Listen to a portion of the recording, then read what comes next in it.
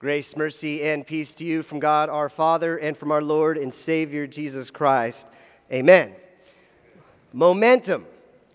Momentum, that's our sermon series this season of Easter. And remember, momentum is strength or force gained by motion or by a series of events. And that's what we've been doing. We've been looking at a series of events in the book of Acts that truly are part of and contributing to the momentum of the growth of the Church of Jesus Christ. We've gone from witnessing the healing of the paralyzed man, which led to the proclamation of the gospel in Acts chapter 3. Then in Acts chapter 4, Peter and John, unschooled, ordinary men, preaching, and 5,000 men coming to faith, probably 20,000 people altogether. Then they are arrested for doing that. We jump forward to Philip and the Ethiopian eunuch in Acts chapter 8. Philip, witnessing to the Samaritans, he's called to that desert road to witness to the Ethiopian eunuch who receives the gift of baptism on that desert road. To last week, Acts chapter 10, Cornelius, the Roman army officer, a Gentile, a representative of an occupying country and force, receives the gospel of Jesus. Jews and Gentiles and Samaritans coming together around the gospel of Jesus Christ and the gift of baptism.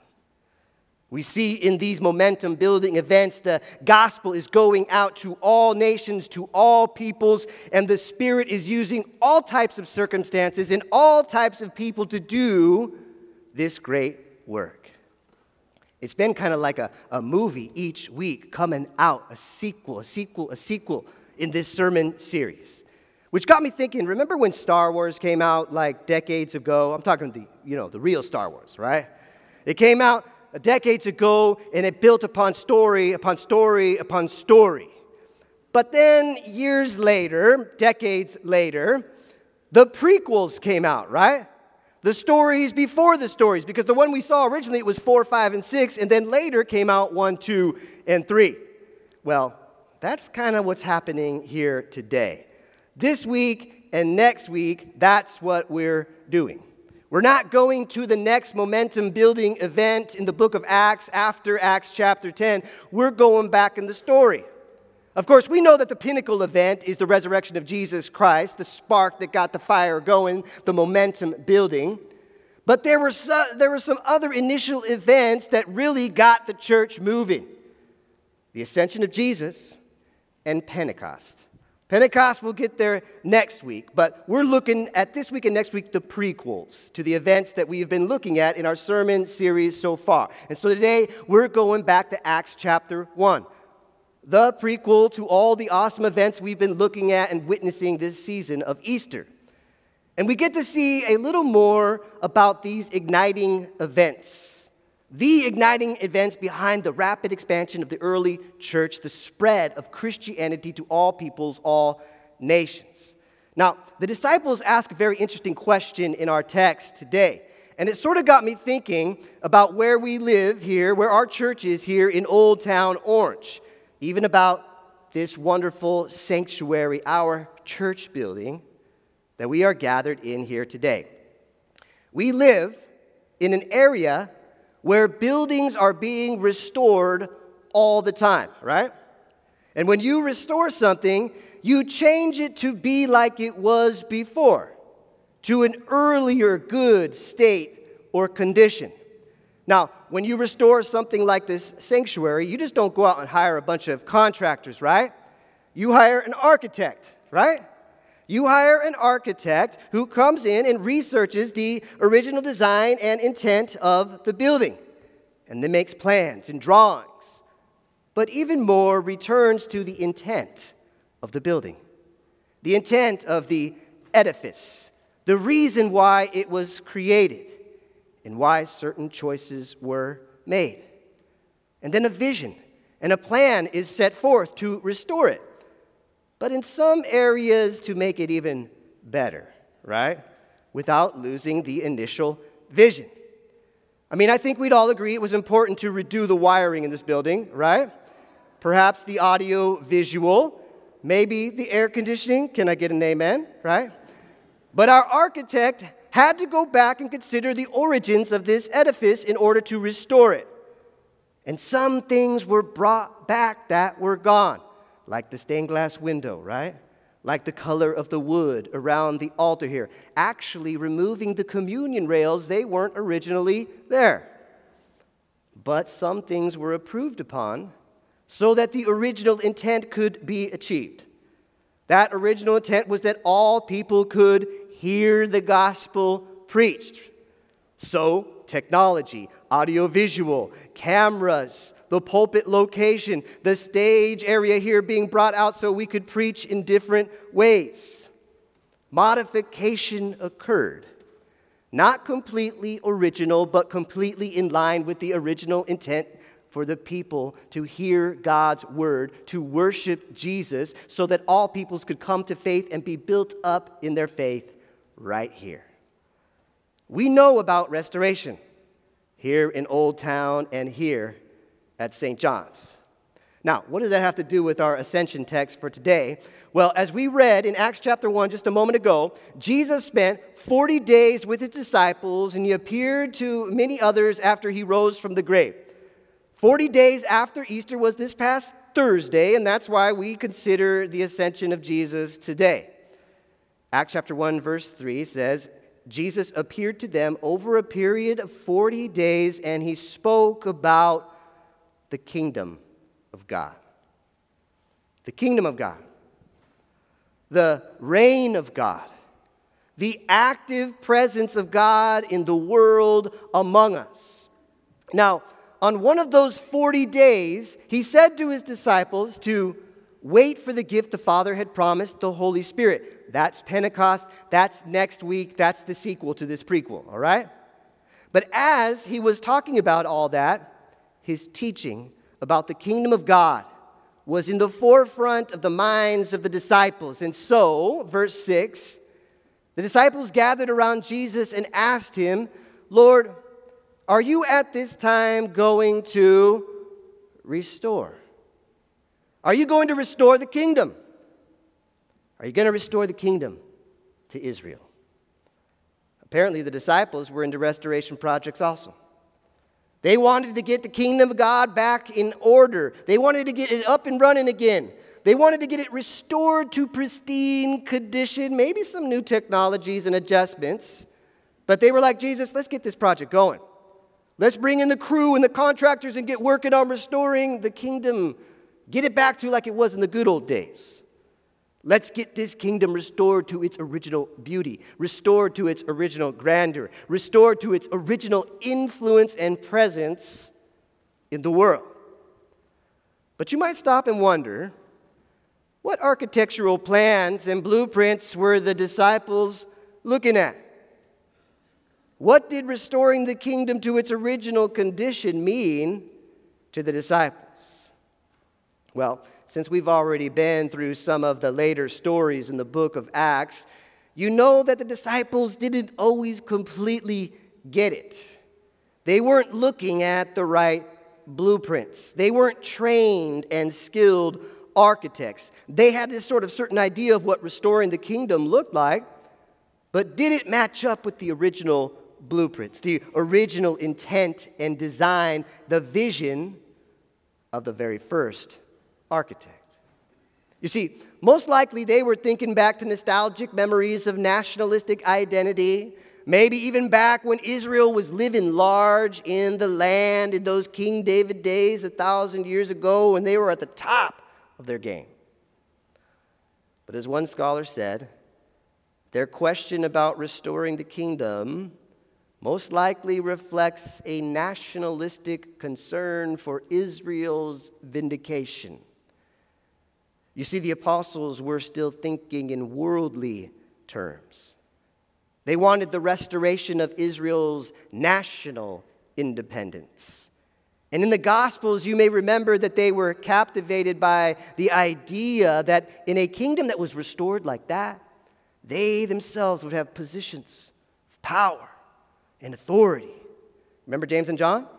Teacher, rabbi, they said, let one of us sit on your left and one of us on your right when you come into your glory and power.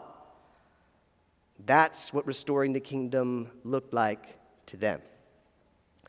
But you see, they were looking at the wrong blueprints, right? They weren't even architects. They were maybe contractors trying to be architects, and maybe really they were more like just consumers. They just wanted the product delivered and restored to them the way they wanted it. They wanted a nice, new, shiny, maybe some new technology, newly restored kingdom for them to enjoy. And so Jesus responds in verse 7. He said to them, "It is not for you to know the times or the dates the Father has set by his own authority."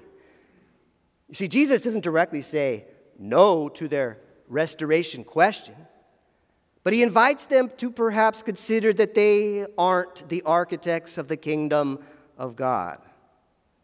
They are not the ones designing God's work in the world. That's the job of the Heavenly Father. And to be honest, I'd rather have the Heavenly Father be the architect of the kingdom of God than a human, right? In Jesus' response, he is turning the disciples away from their ideas of how the restoration project should be going. He's inviting them to go beyond the expectations of an imminent political theocracy with themselves as the chief executives. In fact, he invites them to a power that's far greater than political power. That political power has been the object of their ambition, but he invites them to a new ambition and a power that is far greater and far nobler. Verse 8, Jesus says, "You will receive power when the Holy Spirit comes on you." That's Pentecost, that's next week. And he says, "You will be my witnesses in Jerusalem and in all Judea and Samaria," and there it is, "to the ends of the earth." He didn't say, "You're going to be my president and vice president and chief of staff and Supreme Court justice and commander of the armies, and you're going to sit at my left and my right in power." He didn't say any of that. He said, "You will be my witnesses." It's as if Jesus is saying, that's the blueprint, that's the architectural design that I'm laying before you. You will be my witnesses. And where and to whom shall you witness? Jerusalem and Judea. Yeah, that's kind of easy. We can do that. That's close to home. But restoring the kingdom is far greater. Our kingdom restoration project involves being and building an edifice, a kingdom that resides even in Samaria with those half-breeds, and even to the ends of the earth with those Gentiles, even like that Roman centurion Cornelius. But guess what? This isn't anything new. This is going back to the original architect. This is going back to the original vision. This is going back to the original design of the building of the kingdom of God. This is restoring the kingdom to its original design. Not going back to the apostles' perceptions maybe of King David or some other era of greatness, but this is going back to the great architect God himself, going back to Genesis, going back to the call of Abraham. In fact, check out this design, this blueprint that the Lord laid before us in Genesis to Abraham. Genesis chapter 12, verse 2, he said to Abraham, "I will make you into a great nation, and I will bless you. I will make your name great, and you will be a blessing." And here it is, "All peoples on earth will be blessed through you." That is the active reign of God.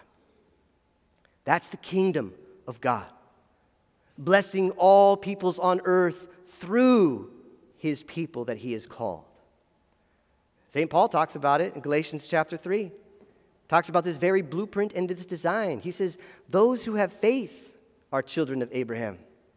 Scripture foresaw that God would justify the Gentiles, that's the nations, by faith, and announced the gospel in advance to Abraham. "All nations will be blessed through you, Abraham." So those who rely on faith are blessed along with Abraham. The disciples asked, "Lord, are you at this time going to restore the kingdom to Israel?" Well, the answer, Jesus says, is no. But also, yes, kind of. It's as if Jesus is saying, I'm not restoring the kingdom of God for you in the way you want it, the way you've designed it, the way you think it should be restored. But rather, it's as if Jesus is saying, I am restoring the kingdom of God, restoring it back to its original blueprints, the original design. Jesus is the architect on the restoration project, and he's going back to the original blueprints established by the Father with Abraham in Genesis in the beginning, when the kingdom of God was to be built not merely for Israel, but through Israel. Jesus is saying, I'm going to restore the kingdom of God, yes, but I'm going to do it through you, my disciples, through you, the new Israel, through you, the church. Go and make disciples of all nations. I am restoring the kingdom through you, the way I've designed it, the way the Father designed it. Jesus is saying, let me and the Father design the kingdom. Our design is far greater than yours. Our blueprint will call for the building a kingdom far greater than you could ever imagine. But Jesus says, I need you to help me build. Here are the plans, here are the specs, here are the drawings, here is the vision. But I need some contractors and skilled craftsmen, and I need some hard workers to restore this kingdom. It is the epic restoration project of all humanity. Well, how's it going to work? Well, I'm going to send you some help. The Spirit the Father promised, that's Pentecost, that's next week. But I'm also going to be with you here in a different kind of way. But here's the work I have for you. You will be my witnesses in Jerusalem, in Judea, in Samaria, and to the ends of the earth. And here's how we're going to restore this kingdom. And so in verse 9, after he said this, he was taken up before their very eyes, and a cloud hid him from their sight. That's the ascension, right?